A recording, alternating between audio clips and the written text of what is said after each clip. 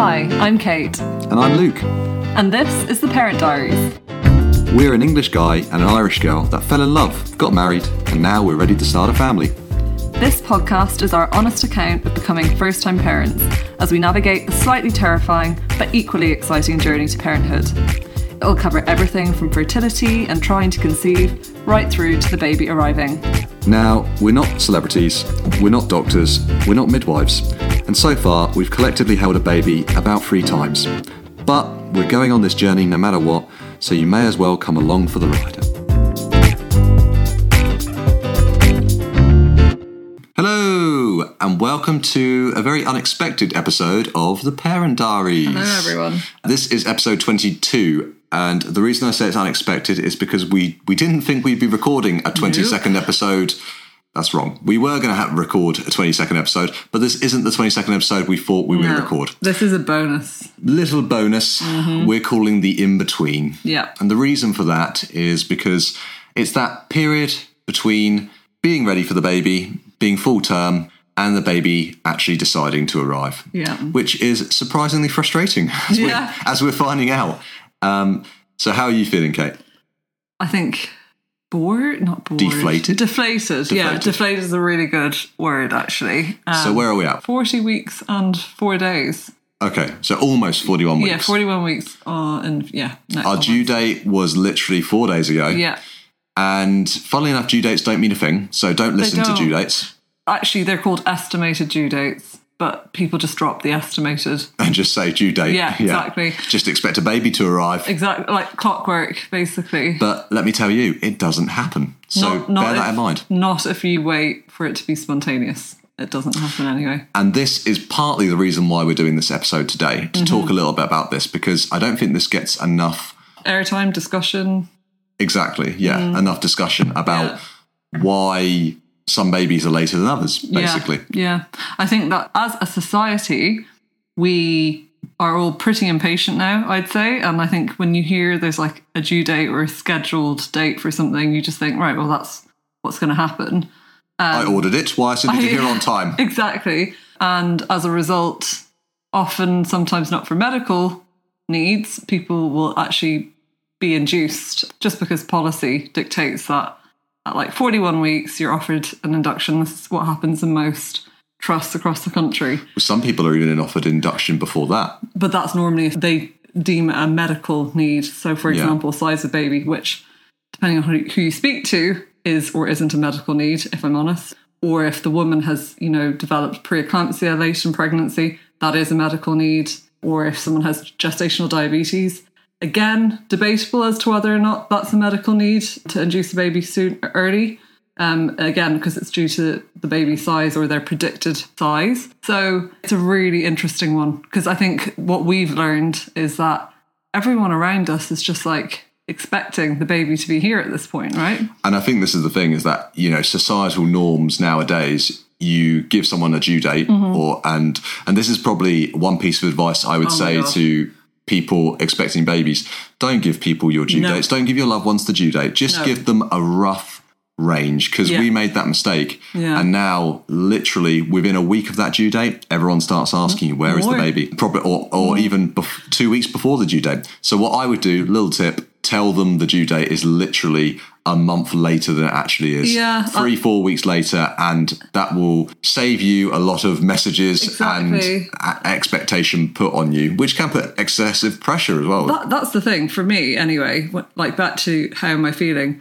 I think if nobody was asking me, is the baby here yet? Any signs? Blah, blah, blah. Yeah. I probably wouldn't be feeling as deflated or maybe as like listless or as impatient as I am. But that, again, it is, as you say, societal norms plus family and friends' expectations. All of that combined, I think, can be quite a lot of pressure, particularly when you're a hormonal, very sensitive pregnant woman or a person later on in pregnancy. And let's get this straight. I mean, everyone that's kind of messaging and loved ones, obviously they all mean the best. Of course, everyone, like I get people daily at work and people messaging me saying stuff like, any news? Is the baby going to arrive? Oh, I think it's going to be, this week, or I think it's going to be tonight, or whatever it might be. Or I think it could be in a few hours. And I'm like, well, I hope not. when I'm at work. Not ready. Yeah. I mean, I'm kind of don't really mind because I'm not the one experiencing the pregnancy. But I suppose with you, I can get why in some situations it would make you feel like there's a pressure to almost perform or have the baby, or if you haven't already had the baby, it's kind of this whole thing of, oh, have I failed? Because I've why not? This is so unusual. Why not? Yeah. And this is the thing, it is quite unusual, I think, now, even though it's a well-known fact that first-time mums will go beyond their estimated due date, so towards the back end of the due period, so around 42 weeks or closer to that date, I think people still have the expectation that you're going to have had the baby, again, because of these early medical interventions like inductions. Yeah, and this is more common in the modern world that we live in. I spoke to a GP I work with the other day, and we were talking about it, and it used to be that back in the day, the baby would just come when the baby's ready, you know, like when the baby's ready, it would come along and that would be it. Yeah. And in some countries that is still the case as well. And don't get me wrong, these modern day medical interventions, they do help in a lot of circumstances, but in some circumstances, exactly. There is a time and a place for some of them as well. So sometimes, you know, there is a bit of a, as we've spoken about before on the NHS, there's a bit of a cookie cutter policy where you go down one path and you'll fit into each box. And it might not necessarily be the right path for you, basically. It's a bit of a cultural thing. It's like a systematic cultural thing that, you know, when this happens, this is the step we take in the policy. We offer this up to a pregnant woman who's close to being what they consider overdue, and they have the right to accept or not accept that intervention. Half the time, though, women don't realise that they have an option not to. That's true. Yeah, I think everyone just thinks, and as we've said before, you just trust the medical experts, which you should in most cases. But then, you know, let's give you for an example, like you've decided not to go down the medical intervention route in terms of getting, you know, an induction, a sweep, or whatever they may offer you in these exams as well, in these midwife appointments. And you're just going off, you know, when the baby's ready, you'll have a physiological birth. Yeah. And from doing that, potentially, you know, means that we will have the baby a little bit later, you know, than we would have if we just said from the very first time they offer you the sweep or the induction process, just say yes, and we would have had the baby by now. Potentially. But we don't want the induction because we actually want to go down more of the natural physiological birth route. And you are low risk. You've had no issues up until now. So it's just a case of waiting till baby's ready, essentially. Yeah. But there is a stigma attached to that, I think. Totally. And it's at odds with what the majority of people will do. Yeah, it is. You have to properly, I think you have to be informed, so understand what your options are and what the risks and benefits are at each point around these interventions. As we said before, really be able to advocate for yourself and stand your ground with some of these medical practitioners. I think there also comes a point, like we have got a cut-off point. I mean, we're not going to wait a year until this baby comes out if it takes a year. I feel like, so I said to you the other day, I feel like I'm going to be pregnant at Christmas. At this stage. The other thing I should just caveat, right, as I've said all along, been very lucky with this pregnancy.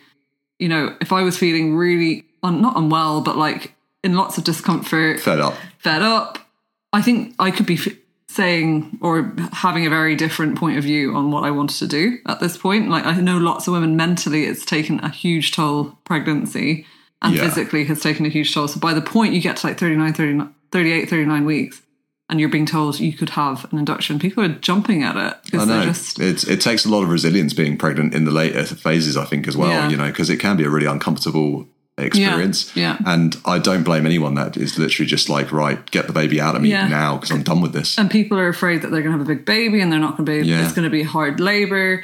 That you also get told or banned about statistics on stillbirth increasing. So it's a very marginal, it's a tiny risk, but it does increase marginally after 42 weeks.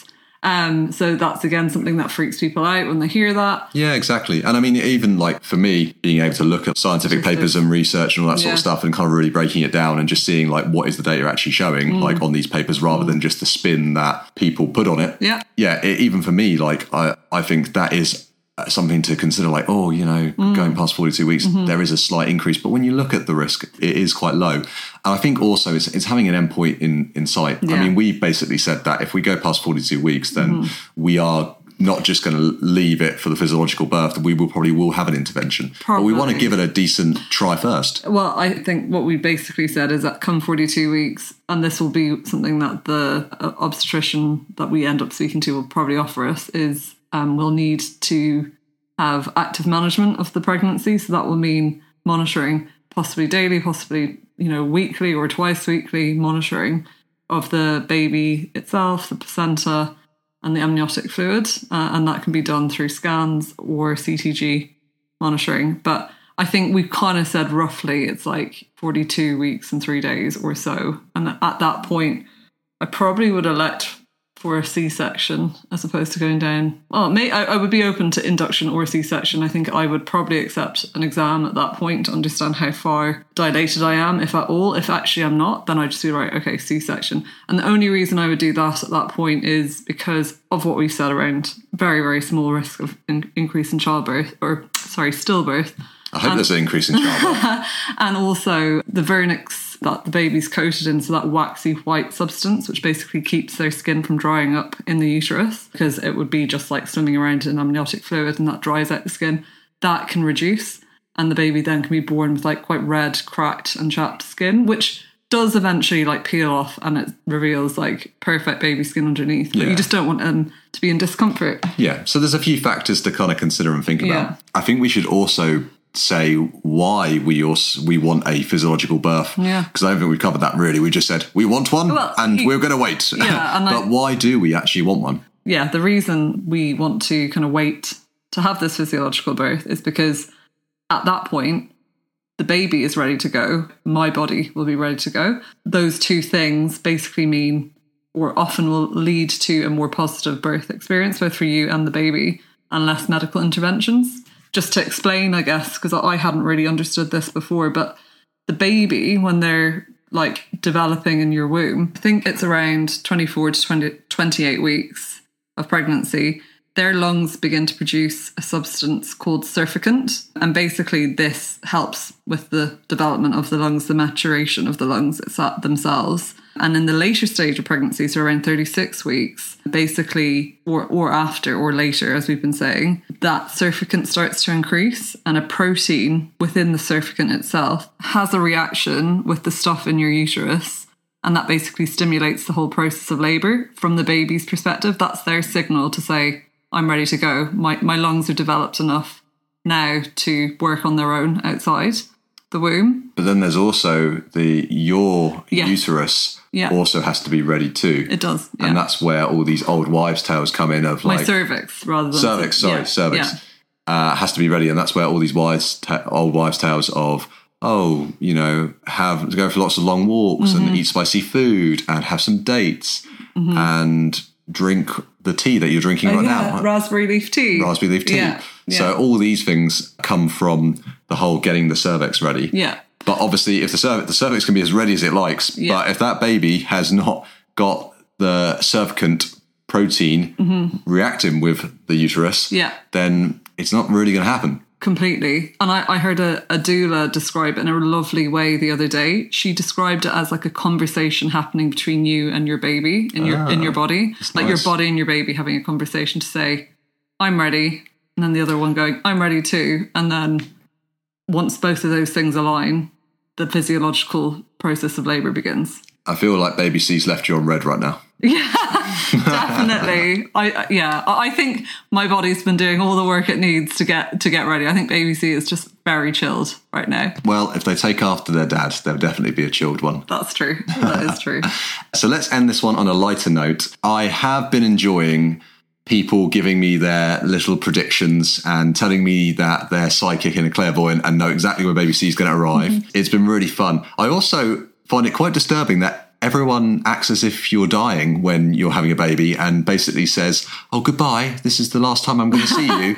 And I'm just kind of like, well, I'm not dying. You've had like multiple goodbyes, haven't you? I've had quite a few goodbyes. Every single, Friday, it seems like it's the last goodbye. Yeah. No, well, actually, do you know what? It's not every Friday now. It's just at the end of every day. Yeah. I feel like people are saying goodbye to me for the last time. Anticipation. Which is great. Yeah. But I'm loving the predictions. There's a lot of people at work, which they think the baby's going to arrive as we're recording this, actually, the weekend recording this, which I can now confirm. Newsflash. They're wrong. I've also had a lot of people think that the 20th of September is a date because there's a full moon that day. There's a lot of, it's anecdotal. Would you call it an old legend? No, not really. Anecdotal evidence from medical professionals that more babies arrive on a full moon, essentially. Labour wards are really busy, according to midwives. And there might be something behind this, just because the full lunar cycle is actually exactly to the day the same length of time as the gestation period for your baby. Mm-hmm. So if you were conceived on a full moon, then you will be born on a full moon. Mm-hmm. And maybe, because it's approximate. if it's the exact gestation date. Yeah. However, they haven't accounted for baby C. No, exactly. who is a complete rule breaker already. Yep. But there is a theory that, more babies are maybe conceived on a full moon because it's romantic, it's a full moon, there's more light in the sky. Mm-hmm. So there might be something in it. I don't think there is. Highly unlikely. Highly unlikely, exactly.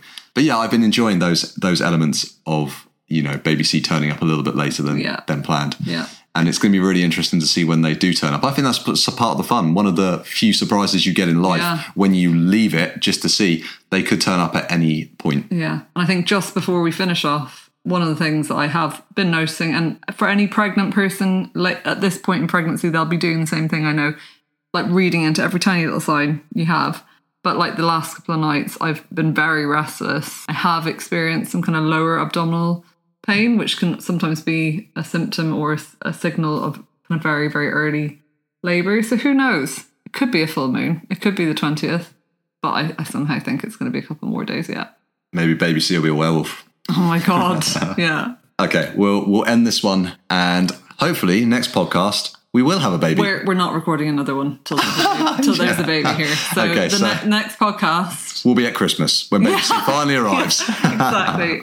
We will be back next episode with baby C speaking to you guys. Baby C might actually have a name by that point. I hope so. Okay. Thanks for listening, guys. Thank you, guys. Bye. So that's it for another episode of The Parent Diaries. Don't forget to subscribe to get the next episode as soon as it's out. Also, we'd love you to give us a review and rating on Apple Podcasts or wherever you get your podcasts, as it helps others to find the show. 5-star reviews, greatly appreciated. If you'd like to get in touch with us, or if you've any suggestions for the show, drop us an email at theparentdiariesuk@gmail.com, or you can follow us on Instagram at theparentdiariesuk. Thanks again, and catch you in the next episode.